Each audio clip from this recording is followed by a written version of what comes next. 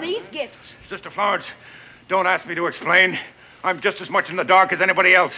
All I know is I've got a Santa Claus bag here that gives everybody exactly what they want for Christmas, and as long as it's putting out, I'm putting in.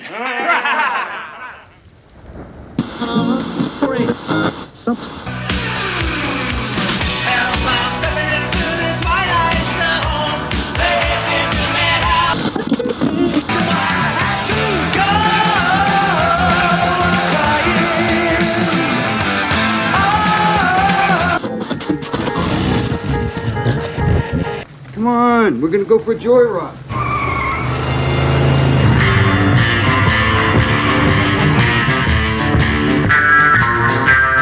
You've just made a wrong turn heading south onto strange highways.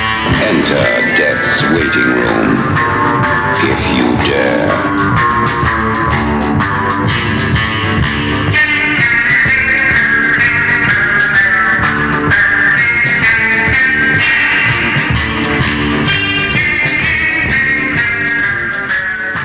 And welcome to Strange Highways. I am Paul. And I'm Kevin.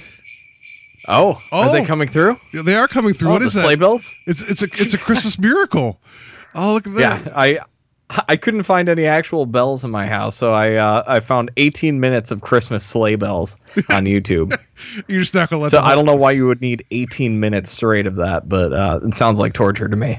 But we're just going to let that run on a loop the entire time as we talk. Is hear sleigh bells just like jingling the entire time during the course of this episode. Hey, it's better than crickets, right? I was really worried that was going to happen again tonight. So because right now Cleveland is weird where it wants to be fall, but there's times where it makes you want to sweat. So you're not sure if you want to put on like a hoodie or open a window. And where I record, I have a window open in my office because I don't have central air because I'm not cool like that. So sometimes there's sounds that come in. And it was a couple weeks ago I was recording and I had crickets. I've never heard crickets in the city before. And then as I was getting ready tonight, I heard some like bugs like chirping outside. I'm like, is this going to happen again in the middle of October? I was really worried that the crickets would come back.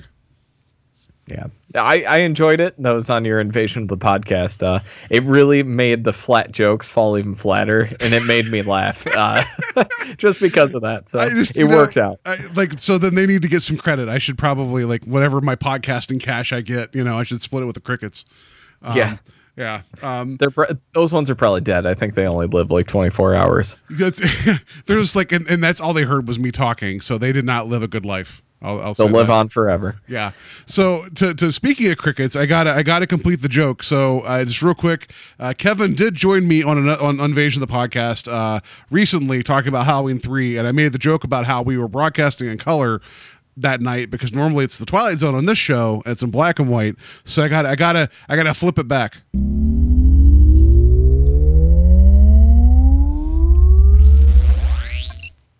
Crickets. Now we're back in black and white, and now we're talking about the Twilight Zone. Man, that sound effect is so long. It is. But I went to go look for light switch noises because I'm like, well, I'll find something. But all you heard was click, and that's all it was. There was nothing fun about hearing this light switches click on and off. And so yeah, that's a pretty long. But hey, the process going from color to black and white to color, you got to give a little bit of time. So that's how far I went for a joke. So crickets. Anyway, I hope you guys enjoyed Most Unusual Camera. I hope that you didn't listen to it near a window because that'd be bad. But we're going on from that, and we're going on to a Christmas episode when we're about 10 days away from Halloween, actually. So this is a weird emotional shift. Yeah, it's hurting my soul right now. I'll put it that. Well, put it lightly. Halloween's your favorite time of year.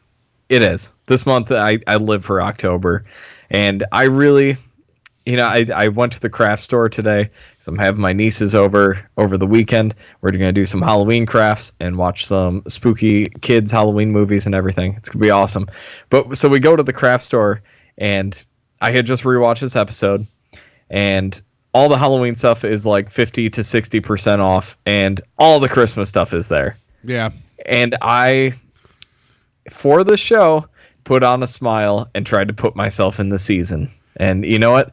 I'm here, bourbon barrel aged beer in hand, making myself jolly. Yeah, and what was it?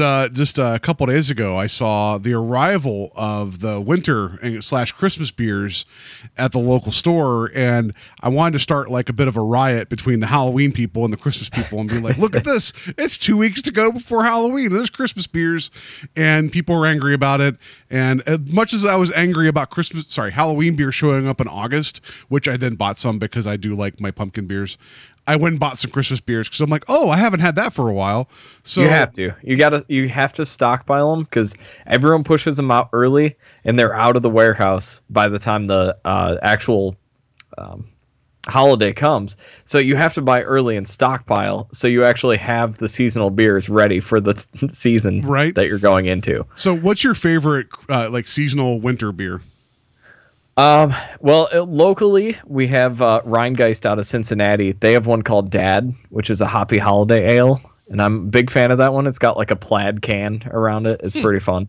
That's really good. I really enjoy Mad Elf by Trogs, which I think is from Pennsylvania, so somewhat regional.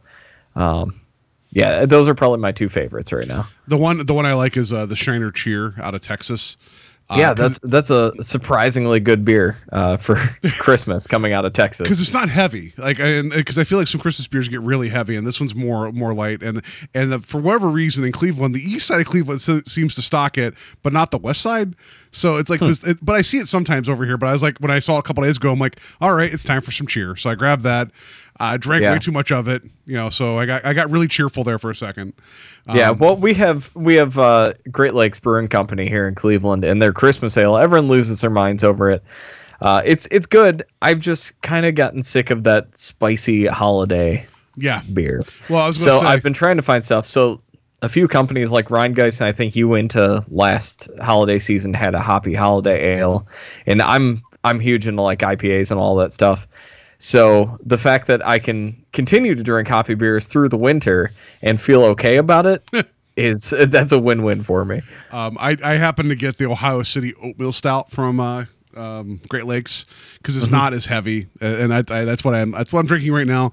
I have this boot of a glass that holds 3 beers, and I figured in honor of Art Carney as Henry Corwin that I would have some Christmas beers as we talk about the Night of the Meek.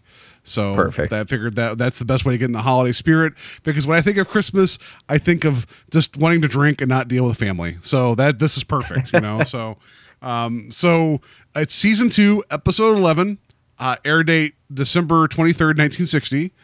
Number 1 song, "Are You Lonesome Tonight" by Elvis Presley. Number 1 film, Exodus. The only reason I want to mention that, other than it was number 1 film, is that the Oscar for Best Original Score went to this film. And it beat out one other important film, and you'll appreciate this, Kevin, now that I have this knowledge. Elmer Bernstein's score for The Magnificent Seven lost to Exodus for Best Original Score. Oh, and what score do people remember today? Right? Like, I can guarantee you, I do not own the Exodus score on vinyl in my basement right now. Yeah, and the Magnificent Seven score, it feels like that is like American Western 101. Like every time you hear that now. So yeah, the fact that it lost out, I thought that was kind of interesting. Couldn't find anything for the actual day of the 23rd. The only thing I had here for the 22nd, because I like my space disasters, because that seems to what happens all the time here. The Vostok K rocket, so it's a Russian rocket, made its maiden flight carrying a satellite with 2 dogs, Kometa and Shtuka. An attempt to put the payload into orbit failed when the 3rd stage rocket failed 7 minutes into launch, but the dogs survived the landing, so it's a Christmas miracle. Yes. Oh, man, that's amazing. We've had a lot of animal death recently. Can we not start another episode on dead animals again? Yeah. I feel like we've had too many recently. There is a sad story later involving the cast we'll get to here in a minute. But yeah, there's no animals were harmed in the making of this episode. Maybe a cat was punched really hard, but we'll get there later. All right, we'll jump into cast and crew here. So this episode, ooh, that beer's hitting me hard already. Christmas this episode cheer. was directed. This episode was directed by Jack Smite, who we've talked about previously with The Lonely, and recently on this season, another shot on video episode, Lateness of the Hour. So they brought him back again. He had He had talent working with shot on video stuff, or shot on videotape, excuse me. So they brought him back for this one, and this episode was written by Rod Serling. I think they had Jack Smite direct all 6 of the video episodes because he had experience with that. So I thought it was 4 out of 6. You might be right. I could be mistaken. I could also be drinking some oatmeal stout right now, but I know this one, the directing in this is one of those episodes, guys. Strap in. This is a much stronger episode, but we'll get to how I feel about this. Like, spoiler alert, my feelings about what I thought this was going to be and what ended up being are way different. So I'm really excited to talk about this. Nice. All right. So the cast, we have Art Carney, which you've mentioned earlier on the episode, as Henry Corwin. This was his only Twilight Zone episode. He's a pretty well-known actor. Embarrassingly enough, the only thing I had known him from was Last Action Hero. And that was his last movie, too. Yeah. Yeah. But he was in tons of stuff. He was in the Star Wars Holiday Special. I figured I'd mention that first. He was pretty famous from being a comedian on the Jackie Gleason show. He played the Archer on the original Batman series. He was in Muppets Take Manhattan. He won an Academy Award for Harry and Tonto, which is him going on a cross-country trip with his cat. And I've never seen this film. You think it's the same cat from this episode? I really want to see it now. It might be. Maybe he just ended up in the city and had his cat with him, and it got lost, and he was reunited. Well, it's funny that you mentioned you did not mention his most iconic role, which was as Ed Norton on The Honeymooners against Jackie Gleason. Yeah. And Jackie I was Gleason. getting there. Oh, sorry. And Jackie Gleason said that without Ed Norton, like without Art Carney, there would not be The Honeymooners. Mm-hmm. So like he was like the comedy relief on that show, which is, considering this episode, like he has a lot of range, which whenever you find out he won an Oscar, that doesn't surprise me. Yeah. I just had to make sure I got to that Star Wars Holiday Special before that. So right? It was That's important. It is important. Next up, we have John Fiedler, who plays Mr. Dundee, the store manager. The thing that I knew him from was 12 Angry Men. He plays juror number 2, if I'm not mistaken. He was in one other Twilight Zone episode. He was most famously the voice of Piglet on Winnie the Pooh. Yeah, so you ready for the sad story? Oh, I don't know. Fiedler died of cancer on June 25th, 2005. And it was the day after his co-star and the Winnie the Pooh stuff, Paul Winchell, who voiced Tigger, died. So Tigger died, and then Piglet died. Isn't that like the saddest goddamn thing you've ever heard in your life? Yeah, that's really depressing. Yeah. But he was also in True Grit. So. Fair enough. We'll move on. But I just saw that. It's like, I should bring something back there. That's just some like. I mean, it's not. There's not any type of like cosmic thing to it or whatever. But it's just like, oh, like you can't grow up without knowing Winnie the Pooh and Piglet and Tigger. You just can't. It's just one of those things. And to find out like the people that you like to do the voices, and you hear Piglet so much in this episode.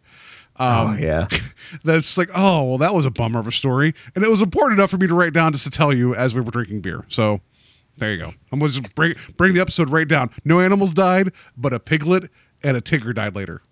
Yeah, what are you talking about? 2 animals died.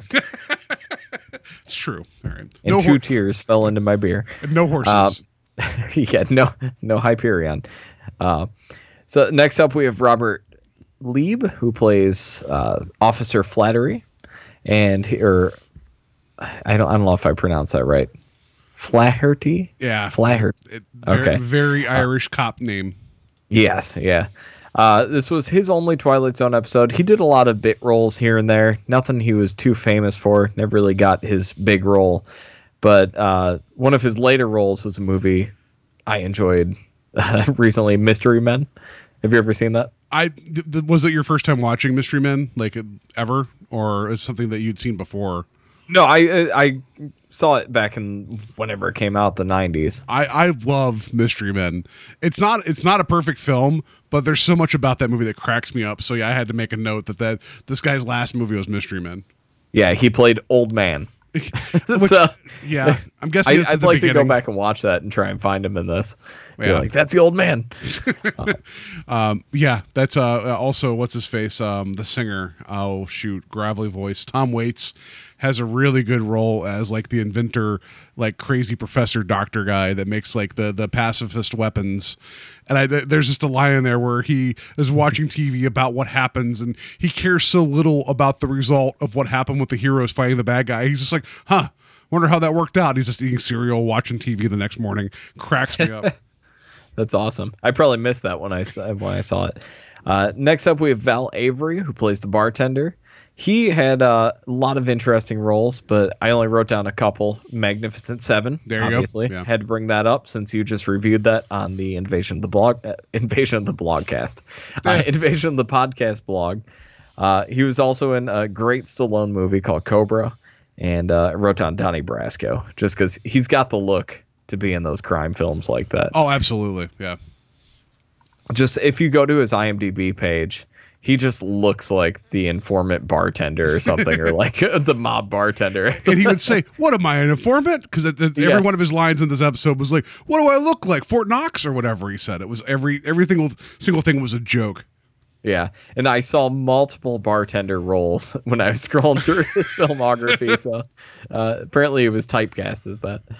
So next up, we have Meg Wiley, Meg Wiley, got it, who plays Sister Florence. This was her only Twilight Zone episode. And the only other thing I wrote down for her, I don't know if you're a fan of it, but I got a soft spot for it, The Last Starfighter. That film is amazing. Yeah, I'm a big fan of it. So you know that was directed by Nick Castle, right? I mean, you know that's the guy who played Mr. Michael Myers in the original Halloween.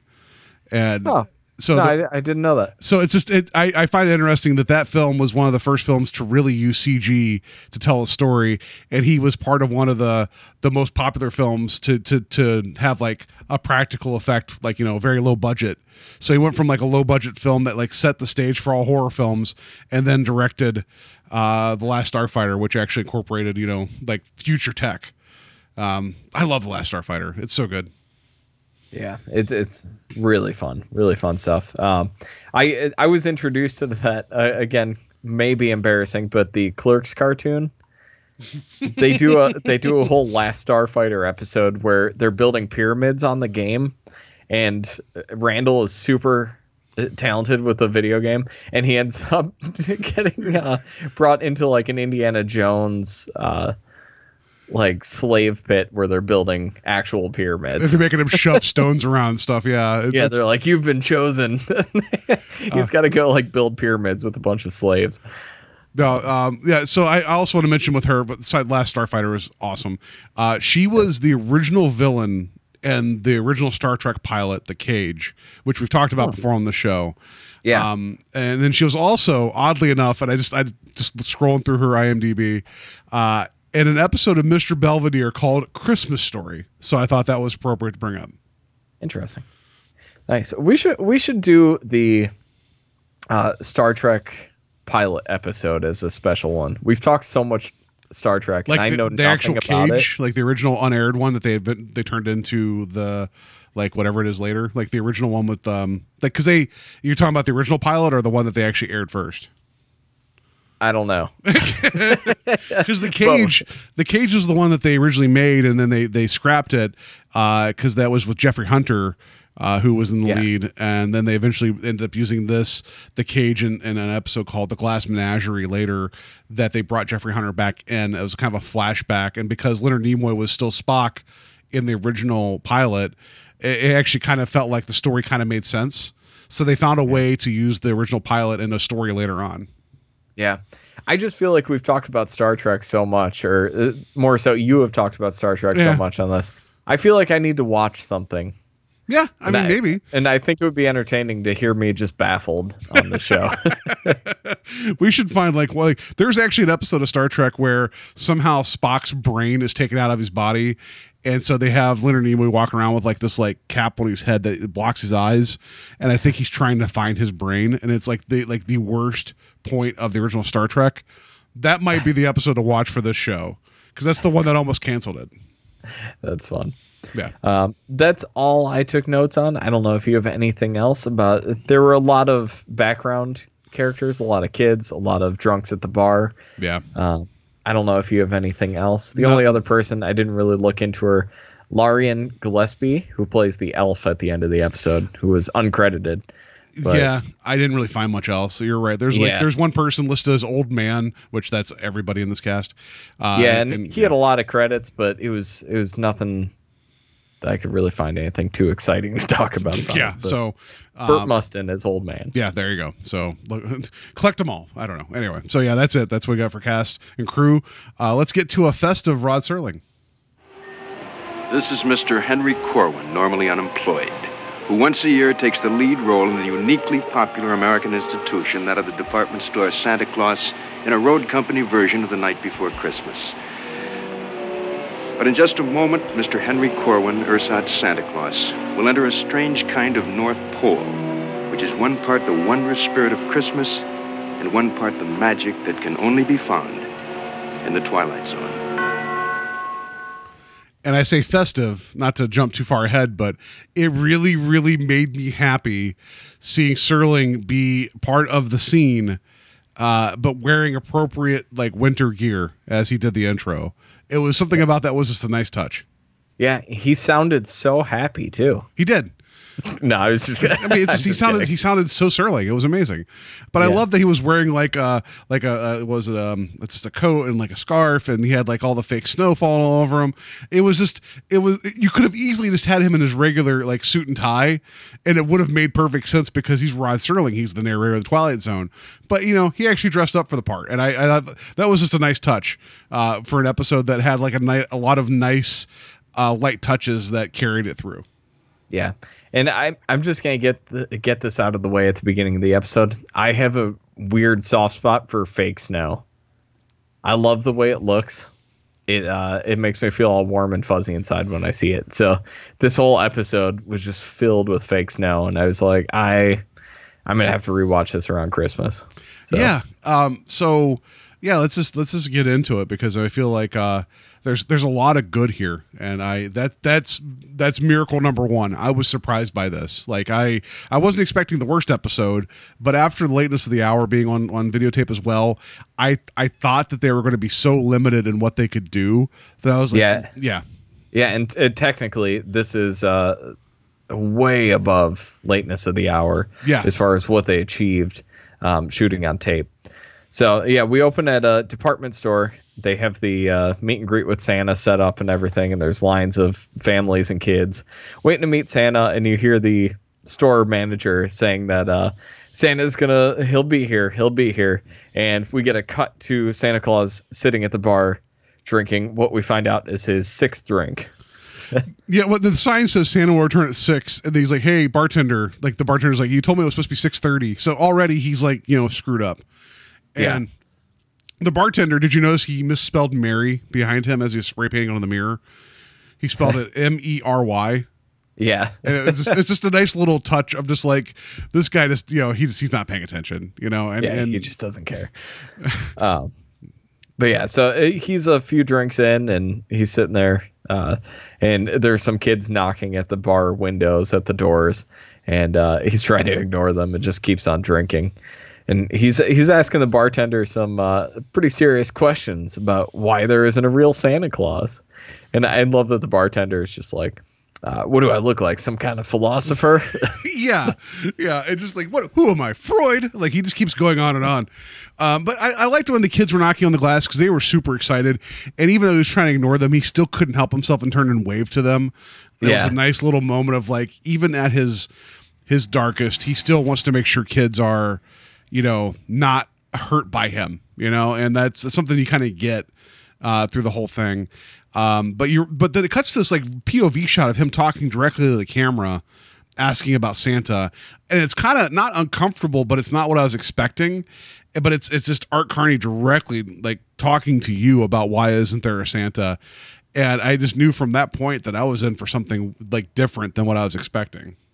Yeah, it's definitely different for the Twilight Zone from what we've seen. And to be honest, this episode doesn't feel like a Twilight Zone episode. It's strange. Yeah, I mean that's true. I mean, just it feels like a win-win all around, which is not how we've gotten a lot of the story so far. And not to jump ahead to the end, it's a Christmas story, right? So you got to have some hope, right?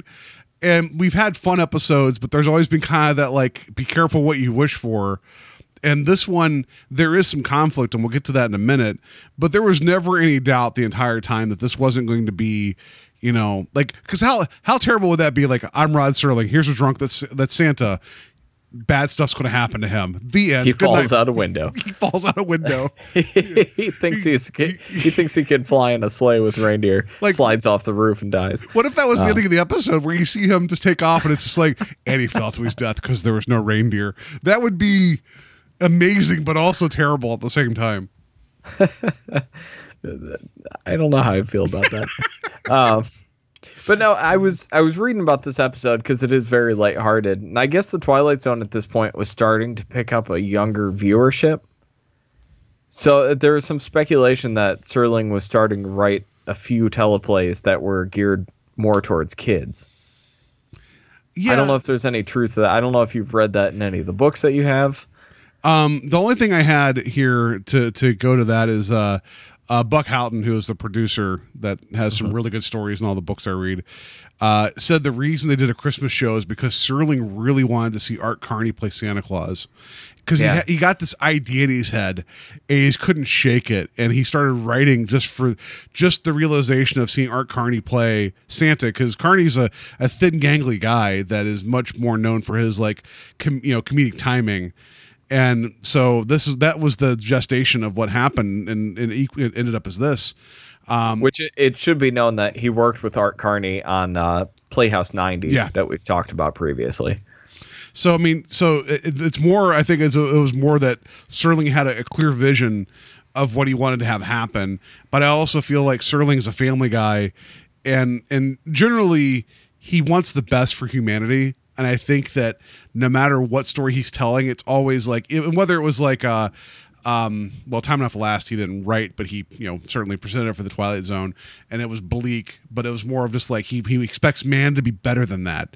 And with this too, it's like he wanted to, he actually speaks to a lot of things that it seems like it's very universal. And in a lot of ways, this episode is kind of old timey in the sense of like we live in the Cleveland area and everybody here watches A Christmas Story on a loop, and it feels very much locked in that time.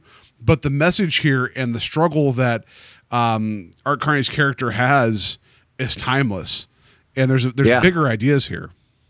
Yeah, and it speaks to directly what I'm sure we'll get there later on in this episode, what my problems with Christmas are.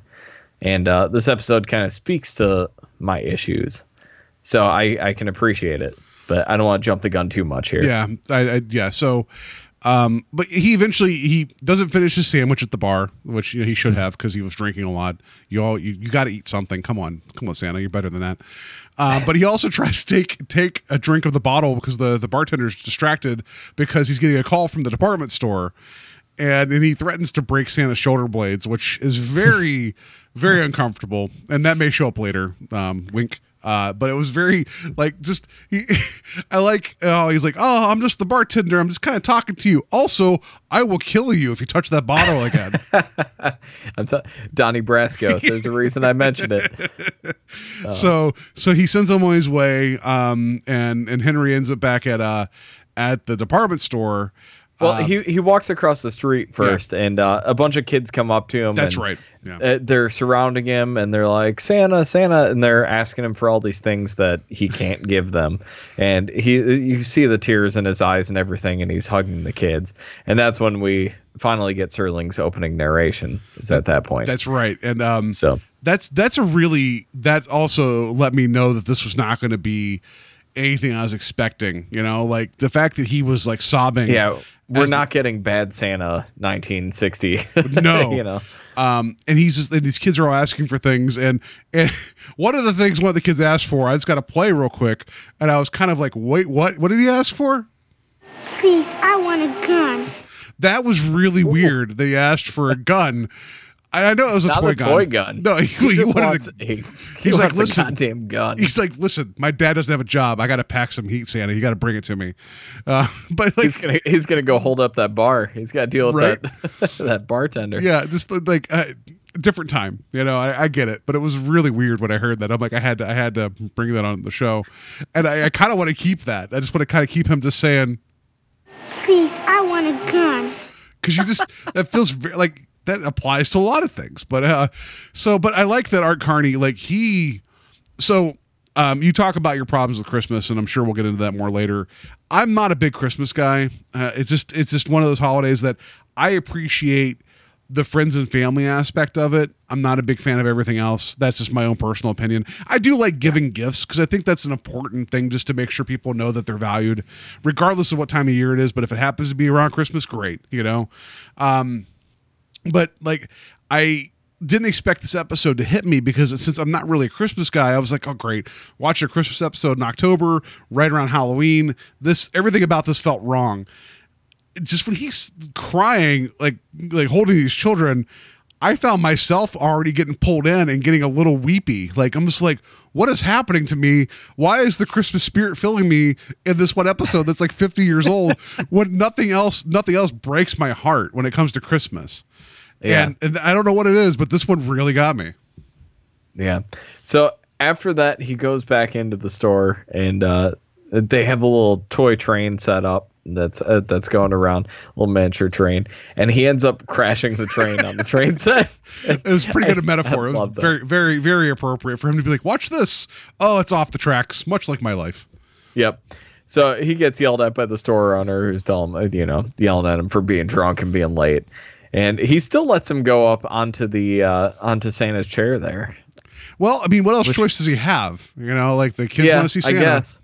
I feel like I would not let a drunk Santa Claus go there and have little kids sit on his lap. But, I mean, that's fine. He needs a Santa. Yeah. So the first kid that goes up there, this is my favorite part of the episode, is a kid named Percival Smithers, I believe it was. Yes. And so Henry asks him what he wants for Christmas, and he says a new first name. It's great. I love it. Oh, that kid is so annoying, and his mother. So he puts him down, and he ends up falling out of the chair.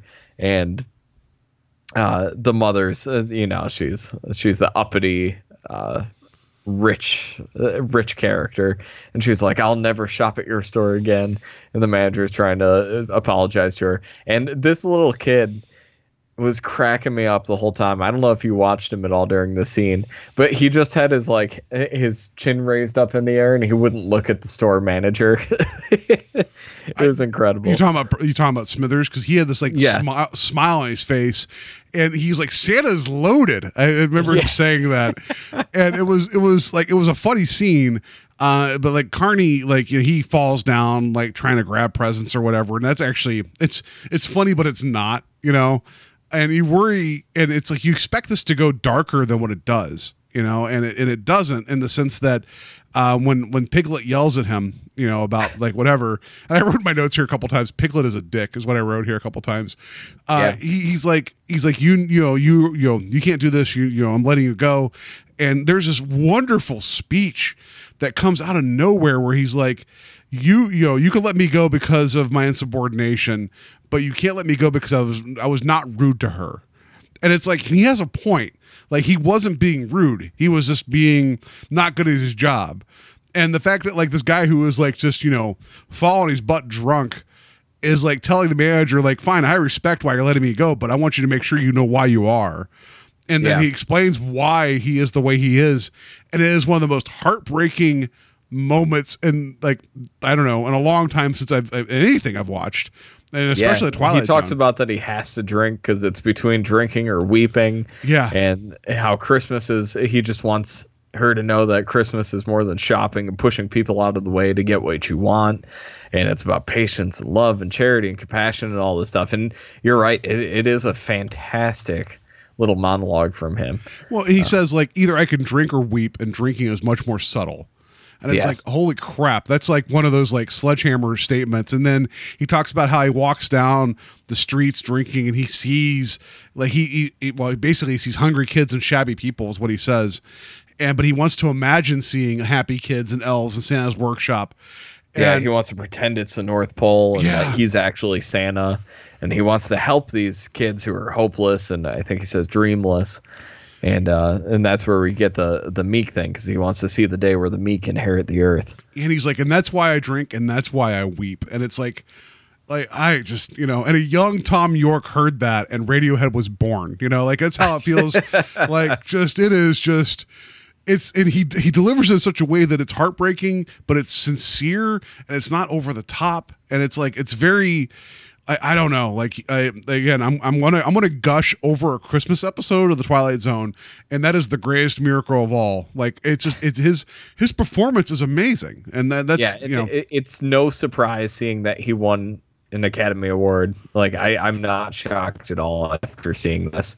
Yeah. Because say what you will about production levels, which I think again this is higher than Lateness of the Hour, but it's not as good as some of the shot and film stuff that they've done. But the performance from Art Carney in this is enough to hold it up with some of the better episodes we've covered. Absolutely. So he gets booted out of the store, and he goes to the bar. He tries to get back at the bar, and it's kind of a funny moment where he's like knocking on the glass like the kids were, and the bartender waves him off, and like the drunks are in the bar, and they're like, "It's Santa!" And he's like, "Santa's a lush," and he just like dismisses Santa.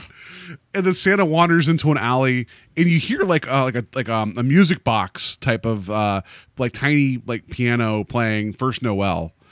And it's something about that is very appropriate. Like the music in this is all stock, but it's used really. There you go. Oh, I think then he hears the sleigh bells. He hears the sleigh bells. But that thing is still playing, by the way, in the background. Oh, good. So you just cue me when you want those. Perfect. But he walks by. Hopefully they're coming through. He walks by a sack. They are. He walks by a sack that has a cat on it. That cat doesn't make a cat noise. Let's just put it this way. I happen to have that cat noise, and so it's not a gun. It's this. I guess that's a cat noise, but that's someone like beating up a cat. And this cat's angry, and it jumps off the bag, and the bag spills in front of him, and it's full of cans. It was stuck in a bag full of cans. I would make that sound too. It was just very like I get it. That's like, oh, we don't have the cat actually making like a scared noise. We'll just make it like an angry noise that it was being bothered. But then, he sees the bag with the cans, and then he hears sleigh bells. So that actually happens. And then he turns around, and the bag is full of presents. And that's actually really a sweet moment. And he realizes that he gets his chance to actually give to people.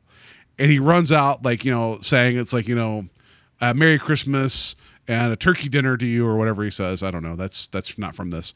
But he's really excited and starts handing out gifts to people. And then that's the commercial break. And then he ends up at the drunk shelter. I don't know what you would call that. That's probably not drunk shelter is probably not the right word. The mission, the shelter. I don't know. Probably the drunk house. Mission, because it's got a nun in charge of it. So it's some sort of Christian thing. Yeah, so he goes running into the hobo junction, and the one guy is in front of him, probably old man, is like, "Hey." He ran into Walmart. And they're like, "Hey, we don't know what's going on, but Santa's giving out presents." And then they interrupt the woman playing the piano singing, which I know this was all shot on tape and like live to tape. Her voice was like, it was okay, but it wasn't great. Yeah. And about 10 decibels too loud, if that, like maybe more than that. Yeah. So he comes running in, and he's super happy. And every time anybody asks for anything, it's in the bag, like a pipe, a smoking jacket. The one guy can't talk or is not voicing what he wants, but then he pulls out a cane, hands it to him. It's all very like sweet. And the lady that is running the hobo depot, Sister Florence she gets all upset about it and just walks out. Yeah, and then she ends up coming back in with a police officer. What is it? Flaherty. Flaherty. Something, whatever. Yeah, I don't know. Officer Irish. So he's in with Yeah. Officer Irish, and basically, I like that interaction though because he's walking Henry out, and Henry's like, "Oh, I was just at the bar having a drink," and he's like, "Oh yeah, I know the bar, And then there's that brief interaction of like, I forget the name of the bartender, but it's not the guy running the place or the guy who owns the place. And he's like, "Yeah, it was so and so working, not the guy that runs the place." He's like, "Yeah, I know him." And it was kind of a funny, like, quick back and forth between them. And Henry's trying to explain to him what's going on, and then he's like, "After you," and he just leads him into the police station. That's actually pretty funny. Yeah, so he's saying that these objects are all stolen, and surely enough that the store manager who just fired him walks in, and he's assuming that these objects were stolen from the store he was working at. Yeah. And probably one of my favorite insults I've heard in a while, he calls him a moth-eating Robin Hood. That's pretty good. It's good. Yeah. I just like that as he's like talking to the cop. I meant to mention, like, he's like telling the whole story, and he's like, "Oh, and I had a sandwich I couldn't finish." It's like, don't go changing history. You didn't want to eat it. You were drunk. It's fine. But I like that he mentioned the sandwich in his story that we saw earlier. But yeah, as Piglet's there saying, "Oh, he took all my stuff. I can't wait to send him up the river."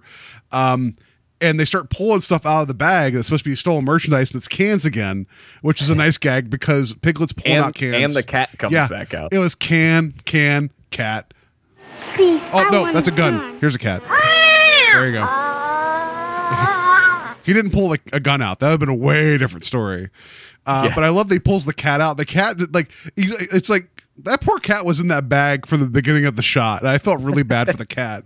But I liked he was looking away as he's grabbing stuff out of the bag. It was a good moment. And then did you hear what Henry calls the bag? Yes, I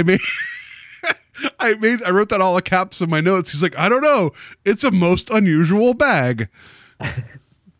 What if he pulled the camera out? That would have been Right? fantastic. And considering that these episodes were not shot like they were not broadcast in sequence, that's really funny that was brought up like immediately after that episode. Yeah, it must have just been a popular like turn of phrase or something. Maybe. Most unusual, Like Mortal Kombat that was brought yes. up like back-to-back episodes. There was no Mortal Kombat in this Christmas episode. No.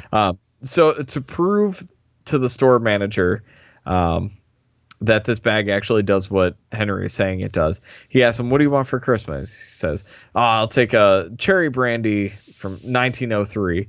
And Henry pulls it out of the bag, of course, and he's shocked. Dundee is shocked. So he goes back out and he's handing out all the toys to all the kids and everything.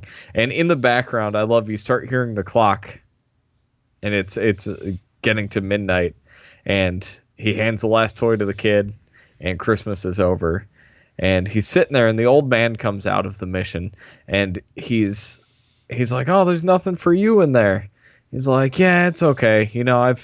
This has been the nicest Christmas ever, and I've always just wanted to be the biggest gift giver of all time." And he says if he had to ask for one thing, he wishes that he could do this every year. And it's such a nice little moment. It's like you said, they capture the spirit of Christmas so well in some of these scenes in this episode. Yeah, and it's just like when he goes and wanders back to the alley because he leaves the sack because it's empty because it has no more gifts to give. And he walks back and sees the sleigh and the elf that surprises him. I love the look of shock on his face. And they're like, "All right, we're ready to go." And it's like, it takes him a moment to realize, like, I get to be Santa. And it's a really wonderful moment when it's almost too good to be true. And then he gets on the sleigh and he's like, whatever he does to work the reins, it's very overacted, but it's like purposeful because he's excited. That's such a wonderful moment. Like the last thing you see Henry is that life's over that he was so upset about. He actually gets to do the thing he wants to do. He'll put in the work and make sure kids are happy once a year. And it was a really good moment. In any other scenario like this, you'd be like, "Well, hold on. Like, what about your whole life and everything?" But you already get from this guy that he has nothing to live for. So the fact that he would just jump into the sleigh and take over this position as Santa Claus, there's no disbelief there. Like, you would just, you take it and run with it. Like, Yeah. he's going to be Santa Claus. Yeah, and then then they end the episode with the thing that they do for all productions. They can't show something expensive. They have Piglet and Officer Irish walking along the sidewalk, and Piglet's drank like half that bottle of brandy, and they're like, "Well, did you just see that?" And they're like, "Yeah, that we did." And they're talking, and I love. I swear that Piglet's hitting on that cop. He's like, you know what we should do? Yeah. We should go back to my place and have some coffee and put some more brandy in the coffee. And he's like, you know what? That's a good idea. And that's kind of the end of the episode, is that, there was a love connection made that night. But then, so that's the way it ends. And there's like the closing narration. And then I don't know if you noticed it on the Netflix version, you have Serling's narration. And then there's a quick switch when they add him wishing everybody a Merry Christmas. Yeah, I wrote down audio gets a little bit weird at the end. There's a reason. I was wondering what was going on with that. That was cut after the initial broadcast. Like for whatever they did reruns, for whatever reason, they cut Serling wishing everybody a Merry Christmas out of the episode. And it's I don't know why that is. It's just, but I'm glad that they put it back in, because you could tell that he loved the story. He loved Henry. And it's a good story, and just something about, there's a lot of times where music was overpowering in this episode, but every time they brought in that little tiny like music box sounding First Noel, it just got me. And Yeah, and I'm pretty sure this is all stock music, Yeah. but whatever they did pick for this episode worked, because there were a lot of traditional Christmas songs, and they would have this almost like dark slant to them. Yeah, it was, and it really worked, and I was surprised to see that it was actually just stock music, because it was effective in the episode. But I just want to bring up the fact that Serling was raised Jewish. That's true. I didn't think about that. Yeah, he was raised in a Jewish family, so for him to have written a pretty solid Christmas story is really fun. Well, I think he boiled it down to what is important about the holiday season, right? Yeah. And I was trying to do some research on this, and it was like you clearly, we know the Santa Claus that we know now, like a lot of that was because of Coca-Cola in the early 20th century, and there's a whole thing about that. But yeah, I thought maybe that wasn't completely like in place in like 1960, and it was full tilt, so yeah, that was like the major start of consumerism coming into Christmas. And we were kind of hinting at it at the beginning. That's the thing I can't stand about Christmas. Like I love spending time with my family and everything. I love seeing friends, and I love the idea of Christmas, but when I have to go shopping in the middle of December, it brings out the worst in people, and it drives me crazy, and it really does kill the spirit of the season for me. And it's the reason I've kind of veered away from loving Christmas, because I just get tired of it. Like, it's just such a monster. Like, they're already airing Christmas advertisements on TV at this point. It's become such a juggernaut of a moneymaker. And even at this point, this is really the commercialization of Christmas, like I said, was during this time in the 50s and 60s.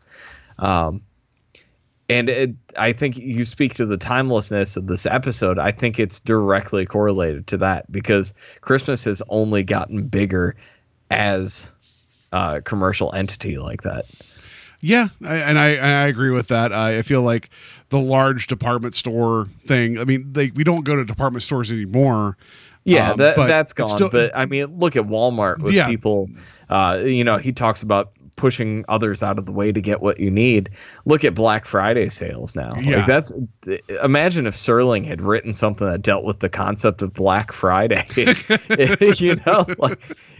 I think this would have had a much darker turn to it. He'd be like, imagine a situation in which people kill each other for a doll that laughs when you tickle it. He'd be like, that's a stupid idea.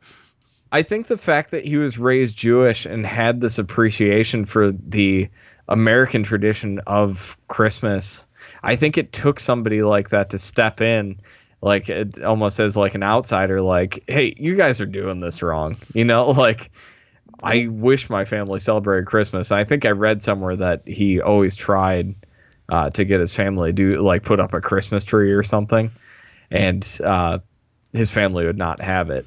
So he was always just kind of infatuated with Christmas, and well, I think Christmas took somebody like that to write such a nice Christmas story like that. I think Christmas, when you distill like the Santa Christmas, not like the Judeo-Christian Christmas. Yeah. When you take the Santa Christmas and the season of giving and all that, I think it's an easy approach for everybody because, well, I mean, it used to be. I don't know about so much anymore because there's a war on it. I don't know if you know about that. That was like the middle ground for everybody. Like, because it was Santa's not like there was a Saint Nick, whatever, but Santa Claus is not a saint. He is just an overweight dude that somehow fits in chimneys and gives presents, and he's a good guy. And I think that was something that people could all approach no matter what your belief was or how you celebrated the season. And I feel like that was the great equalizer. And then somewhere along the way, it started getting like just twisted into whatever. I'm not to get political, but there's people that like want to turn it into something that it's not, when clearly Coca-Cola was just trying to sell Coca-Cola, and we've all bought into that. But like Santa, you know, the U.S. Santa of the jolly, you know, wants to give gifts, which is very much different than like, you know, what is it over in, was it Sweden with with Krampus? Krampus, and then there's also the Saint Nick that punishes kids, you know, whatever. Like there's a lot darker takes on Santa Claus. The North American version's a lot more tamed down, and it's a lot more approachable. And I think that Serling, like, there's something inherently appealing of just saying, you know what, we all got through the year together, and it's almost done. Can we just be nice to each other? Yeah, like, I can relate to that because I know I've spoken on the show. Like, I don't consider myself religious at all, but I still do celebrate Christmas. Yeah, I mean, and so like there is some common ground with that. I don't celebrate the religious aspects of it like a lot of people do, but there is that common ground where it's just like, hey, you know, this is gonna be nice. We're all gonna sit down as a family or as friends or as, you know, whatever, and we're all just gonna be nice to each other. We're gonna do something good, you know. Like, yeah. I try and give to a charity every December. I've done it a few times, not every year, but you know, like we try and do something nice outside of the family and friends and everything, and It's just something as not being religious. There's still that common ground, like you said. Yeah, and I feel like I kind of view it, and same thing. I almost view Thanksgiving more as the time to sit down and appreciate what you have. Yeah, and I love Thanksgiving for that because there's not that consumerism surrounding it. Yeah, so it is strictly spending time with loved ones. Yeah, and that I can get on board with a lot more than having to go out and fight people in a Best Buy parking lot to get you know the deal on that Avengers Blu-ray at 7:00 in the morning. So that makes me think. I did go to a Best Buy on a Thursday night or whatever the day after. I can't remember which. It was like 2 years ago. And not that there was a line. I forget what I was trying to buy that night. It was a monitor actually, and it was on sale. And I'm like, yeah, let's go see if it's there. I ended up picking up a copy of Jurassic World on Blu-ray for like $10 because it had just come out. Ask me how many times I've watched that movie since I bought it. 0. But I was like, oh, that's a good buy. I'll pick that up. It's not a bad movie, but I'm like, yeah, sure, I'll watch Jurassic World. I have not watched it in like the 2 years I've owned it, but I was like, $10, that's a good buy. So that tells you all you need to know about my buying prowess for the season. I'm not a big Christmas guy, and it's just one of those things that like I feel like there's a lot of pressure to react a certain way to the season, and I feel like and to tie it back, I feel like Henry felt the same way too, you know, and everything he's frustrated about is how I feel about it too. I'm hypocritical because I'm not going out with a sack full of gifts and handing them out, you know, like cats and cans and guns and whatever. But I still agree with the whole, like, just be nice and kind to each other, which is something we should do year round. But it's like, it feels like this is the season that brings the absolute worst out of people. And then they turn around and say, oh, peace on earth, goodwill to men. And that's what Henry had a problem with. Yeah. But like you said, it's timeless. Yeah, it's a surprisingly solid episode. And like I said, I've seen this before. It's been a long time since I've seen it, but this is one I've seen before, and it really did hit me harder than I expected it this time. We're a week away from Halloween, and I was not expecting to get the feels from a from a Christmas episode. I think so, as you hats off to Serling. As you get older, you start to appreciate the time that you have. And I think that's and I feel like Christmas is one of those kind of like always knocking at your door of just like, how many times do you have to appreciate those around you? So I think it hits harder as you go along. And not that I'm saying that you're old. I mean, I'm getting there, but whatever. I feel like that's one of those ones that like this wouldn't have fazed me like 10 years ago. Now I'm almost like openly crying watching this episode. And that's what watching it when I was a kid, like this probably didn't hit me emotionally at all. Like I was probably like, yeah, this sucks. Like put on the one with the monster on the wing, like, right? So yeah, I'll just say that this was a very surprising episode. I absolutely adored it. And if you would have told me at the start of this experiment of watching all of Twilight Zone, in sequence, that the one that I'd probably have one of the biggest, strongest emotional reactions to was the shot on videotape Christmas episode, I would have laughed at you. Like that's like, and everything like in this, I don't believe in like Christmas miracles and all that, but it's like it knocked me on my ass with how much I truly liked this episode. And I will say it's my favorite one so far of the season. And I didn't know how, I just did not know, so like, it's just cause it's sweet. The humor works. Cause sometimes Serling with his humor, it's a little flat. Art Carney I think he's the reason this episode works at all. It's just, he is so good in it. Also with how flat Lateness of the Hour left me, seeing this on videotape. I mean, I'm not trying, like, they're two different stories, but I thought because of the videotape format that they'd be limited in how they could tell a story. And clearly that's not the case because there's dynamic camera movements in here. They're not the most focused because they're using video and not film, because there's times where it gets a little blurry and it's a little weird, but they're trying to tell a story. And there's a bit where he's crossed the street and a car drives by him. These are big sets. And it's like, it's one of the only regret I have about this episode is that it was not filmed. That's my only regret about the whole thing. Yeah, this would be probably listed as one of the, I know this is a fan favorite. I know this is regarded pretty highly, but this would probably be one of the top episodes if it was shot on film. To speak to your production values on this, the tracking shots in this are incredible. Yeah, absolutely. Like, if it weren't for the fact that the picture quality was kind of bad, and like you said, things are out of focus and soft, this would have been a masterfully shot episode. Who knows if they would have done the tracking shots, because the fact that they were doing those was probably because the cameras were so heavy and everything. Yeah. But I was really blown away. And you talked about the scene with the car coming and he crosses the street and everything goes in the alley for the first time. That's like a one take scene. Yeah. And it's all done on like one dolly tracking shot, and it's incredible. Like, it's really good. And compared to Lateness of the Hour, where it's just static, almost soap opera camera work, this was a huge step up.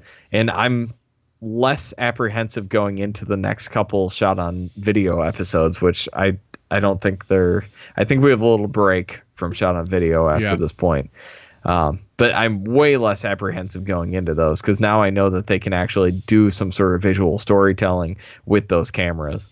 Yeah. Like, I feel like had this been made into like a feature-length film, it'd probably be one of my favorite holiday films of all time. And I feel like this could be stretched to a feature, with him like having more opposition in the start and then more miracles happening along the night, And it's at this time you probably could have gotten away with like a 70-minute feature. Yeah. And that would have been interesting. And there's no malice in here. There is some opposition from the store manager and the piano lady. And that's, and you want that because you already have the baseline that is Henry. So when he starts actually saying, hey guys, I have gifts, of course your instinct's going to be like, I don't know where those came from, and I like that there's that real world, like, oh, well, this is a drunk, he probably stole it. And there's a hard reality there. and it's just I don't know. I can't just I mark it. I can't recommend the Christmas episode enough, and that's not me. Like I don't know. Like I'm not like I. You have your holiday movies, I'm sure, that you like to watch. Like for me, it comes down to I do.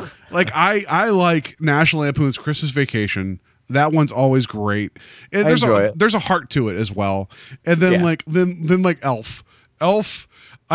I love that movie. People can judge me, whatever, but I remember seeing that in the theater. I was laughing so goddamn hard at that movie. And this is like, that was like the coming out party for Will Ferrell, you know, like aside from Old School, but this was his first like feature on his own. I howled through the first 3/4 of that movie and I love it. But I'm not a big sentimental. Like, I mean, you got A Christmas Story, but I feel like that's now been so shoved down our throats, partly because it was shot in Cleveland, but just because TNT shows it on a loop. You know, and that's a sweet movie, but I'm kind of done with it. Yeah, I could see that. Yeah, my Christmas movies are not as sweet. Another Bob Clark film, Christmas Story. Another one that he does is Black Christmas. I'm a big fan of that one. Amazing film. Yeah, it's incredible. It's one of the best slasher films ever made. The use of Silent Night in that, the song. I could just let those credits play. The ending of that movie is a monster. I could just let ending. that play and just fall asleep on the couch all night. Yeah. Yeah, I'm a big fan of that. I'm trying to look behind me. I have all my Christmas movies. Well, I know my friends like watching Die Hard. Of course, they're covered up with Chuck Norris laser discs, so I can't see them. That's funny. I like Elf. One that's a big family favorite is Santa Claus, and that's the one with him versus the devil. Yeah, yeah, which we had a discussion off mic the other day about that, and stay tuned. I might force Paul through that one. I will bring it. Bring it. That's fine. Like that's I will watch that movie, but I don't like.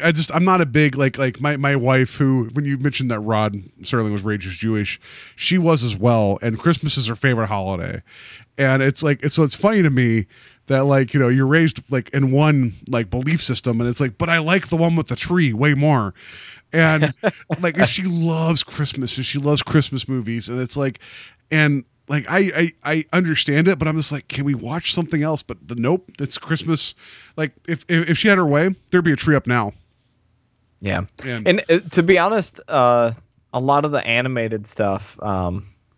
Oh my God! Like the Peanuts Christmas stuff. That's a good special. Like, even I know it gets really super religious. The Rankin and Bass stuff. That's good stop too. Motion. I'm a big fan of all that stuff. To be honest, like I'm a bigger fan of Christmas than I let on. I'm that hardened horror fan. And Hail Satan and everything. So like, I'm not allowed to love Christmas, but I put up a front, but there's a lot of Christmas stuff that I enjoy. To be honest, it's the same things like you said that Henry in this episode complains about. It's exhausting. Yeah. Like it's an exhausting season. I get tired of the commercial aspects of it. I get tired of the hypocrisy of it and everything. It's too much sometimes. But when it comes down to like the middle of December to Christmas, like those couple weeks before, I'll throw on my Big Bad Voodoo Daddy Christmas album. I'll throw on my Brian Setzer Christmas album, and I'll get in the spirit. I'll throw on my Rat Pack Christmas. I love it, but it's too much when it starts in October, and there's like a quarter of the year is invested into Christmas and Christmas shopping. I just can't handle it. No, I agree, and part of it's because I worked over a decade in retail. And that'll do it. That'll kill anyone's Christmas spirit. Yeah. So I just want to say that the sleigh bells have ended, and now there's pure Arctic wind playing in the background. That seems like that's probably more appropriate for your life. You're just like, it's moody, it's dark, it's just wind. That seems like something that you just have running all the time in the background, no matter what. No. Yeah, I do. I just a side note, when we were talking about Halloween 3 on the other show that I do, someone has a YouTube video up of 10 hours of the Happy Happy Halloween song from the Silver Shamrock commercial. 10 Stop it. hours. Just stop it. I can't get through 3 minutes. Why would someone punish us with 10 hours, but they have it? I think that would be the ultimate torture. Be like, we're going to stick you in a room and make you listen to this for 10 hours. But that's neither here nor there. So, real quick, just other notes I have here real quick about the episode, because we've been talking, like, we're celebrating Christmas, goddammit. So this was one of those one shot on video, so they're trying to cut costs. The reindeer and the trains were offered up for a credit on screen in the closing credits. Those did not cost CBS any money. So the reindeer from a local holiday park in California, and the trains were from Lionel. So that was all donated. So that actually didn't cost them money. And it's like, could you imagine shooting that episode with him becoming Santa without real reindeer? Like, that would be bizarre, you know? Well, so they would have just shown the sleigh. That's true. But like you see that and it's like, oh, those are both prominently featured. That's why. Someone wrote in, one viewer was so enraged at the blasphemy of presenting Santa as a drunk that they sent outrage letters to Sterling, the network, and several newspapers. So I thought that was funny. Well, have you ever, it reminds me of the outrage in the 80s with Silent Night, Deadly Night. Yeah, I mean, do you remember just with the poster of that with Santa coming out of the chimney with the axe, with his arm coming out of the top of the chimney, holding the axe? Yeah. Like, that movie got so much flack from parents and from religious groups and everything, just for the same reason. So it's funny, 30 years ago, just for drinking alcohol, people were outraged. Right. Then 30 years later, they had a Santa Claus going on a killing spree. That's what triggered it. That's what happens, right? Now all bets are off. So Sterling was talking to a sponsor, and he said, the Christmas show, instead of being the sheer delight I had hoped it would be, turned out to be an inconsequential nothing, and I'd rather think it'd be a terrible disappointment to you. Because he was frustrated that this was one of the scripts that was shot on video. So he was not happy with the final product because he knew of the process. And that's a bummer that he kind of went forward thinking that this was not, like, no matter how, like, it would, like, the visual quality, it's a bummer that he did not appreciate that his best version, like, of the script showed up, you know? But he I have zero issues with the screen or the teleplay of this episode. Yeah. Like, zero. The only bad things I can say about this are the production, but it's not bad enough, especially after coming, like we said, off the lateness of the hour, where it was really bland. It's really not even that bad. I just, like we were also saying before, if it was shot on film, I can't even imagine how much of a classic this would be. Yeah, it's gonna be weird to get to the season and talk to you, and I'm going to wonder what's going to knock this out of, like, my top spot. Like, not to I was just going to bring that up. I think this end of the season conversation is going to be a lot more out of left field than the first season was, because the first season it was pretty much like, yeah, these are pretty well renowned episodes and these are ones I love. This season's going to be all over the place. Yeah. And I think it's going to be a really interesting conversation to see where we fall as far as our favorites and least favorites on these. Absolutely. So, did you have anything else proper to talk about the episode? Because I know we've talked a long time about this. This is amazing. But yeah, do you have anything else? Just looked out at that time. I was like, oh my God. Yeah, no, I think we've exhausted this episode. Okay, so, well, good luck with this. We're going to try to rate the twist. I don't know about anything in this episode, but I'm going to give it a 5 for how the twist that I felt about this episode, that I kind of came in expecting, like, it's going to be a stupid Christmas episode, I don't care. And coming out almost in tears, I'm going to give it a 5 for the twist of my life.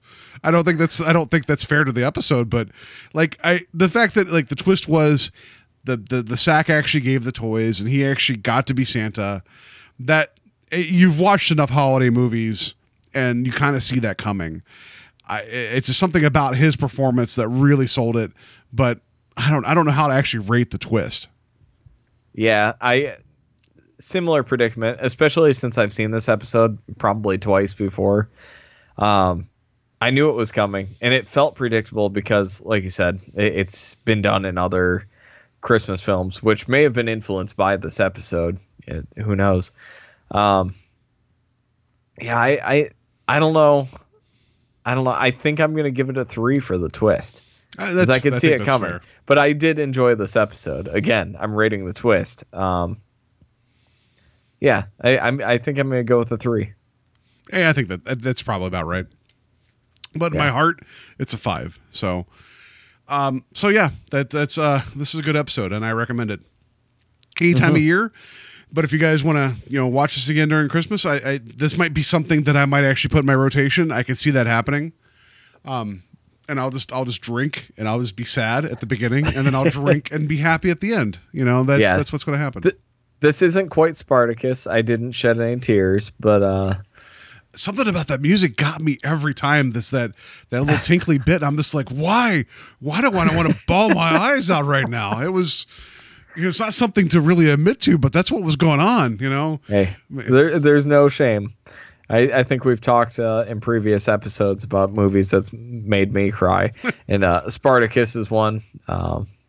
And this wasn't quite to that level, but it was a really good Twilight Zone episode. Yeah. And like I said, I don't necessarily feel like it has that Twilight Zone vibe going on. Yeah. But it's a good episode. It's a good piece of television, regardless. It's closer to the Twilight Zone than Mr. Beavis. Yes. And I'll say that. I mean, everything is. So yeah. So everything is. Yeah, that's true. Everything is closer to the Twilight Zone than Mr. Beavis. That's your lesson here. So anyway, Kevin, how can people get a hold of us? You can find us on Facebook, join the conversation on there, and also on Instagram at Strange Highways Podcast. You can leave us voicemails or emails at strangehhighwayspodcast@gmail.com. And then we're also on iTunes, Stitcher, Satchel, Podbean. You can find us on there, rate and review us, subscribe to us on there. It would definitely help us out. Yeah, absolutely. We appreciate it. Make that our Christmas wish that you guys are going and rate and review us. The Stitcher thing, you got to go on physically onto their site. Like type in Stitcher Player into Google and you can find our show and rate us there, because you can't really do it for the app, which doesn't make sense to me. But just please do that; that'd be great. Yeah, and if your Christmas wish is for us to stop doing Twilight Zone, next week, there you go. Your wish might come true, because next week we're going to be covering for Halloween, Encounter with the Unknown from 1973, which is kind of a lost film, but it has a narration from Rod Serling and his anthology, so we felt like it would fit directly into what we feel Strange Highways is. And since the next Twilight Zone episode is a Western, we thought this would go better with Halloween. So perfect. Happy Halloween, you guys, and we'll see you next week with Encounter with the Unknown. Yeah.